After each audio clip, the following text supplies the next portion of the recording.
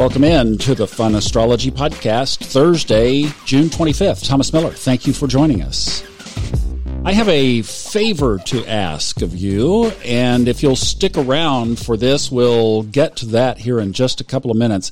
I have found the coolest site. I can't wait to share it with you, and an app. So we'll do all that here in just a second. Let's talk briefly about what's going on up above today. Actually, I guess we should say what happened today already, because it happened at 2:48 this morning Eastern Time. Venus has turned direct. Yes! If this has been a time for you to work on either your financial situation or your relationship love situation, the introspective part is behind us now, and it's time to move forward.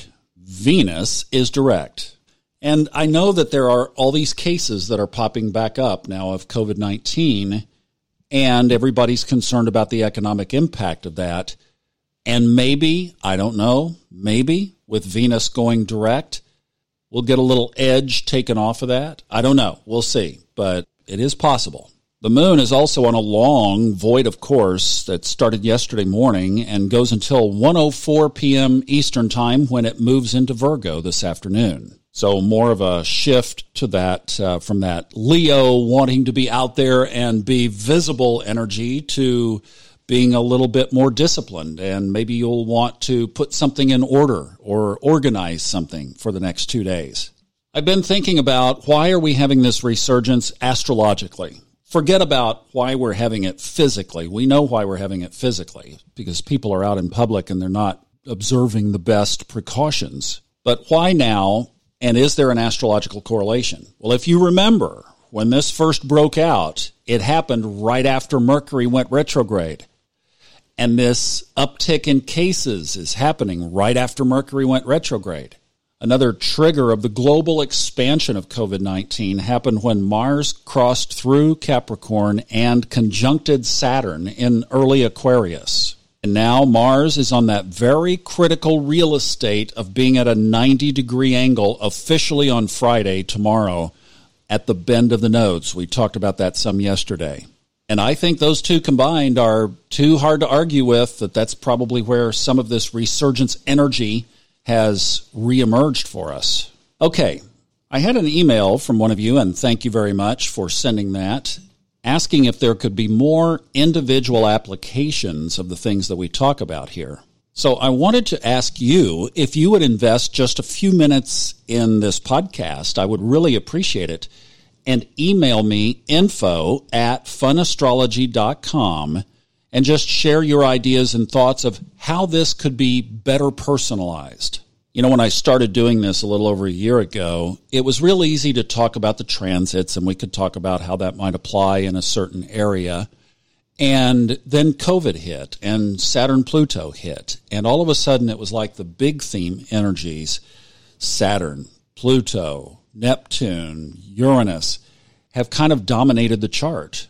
And the energies that are more suited for a daily podcast, the moon, Mars, Venus, Mercury, have been more overshadowed by the bigger themes. But we can do more stuff on the moon, and that's the really cool website I want to tell you about next.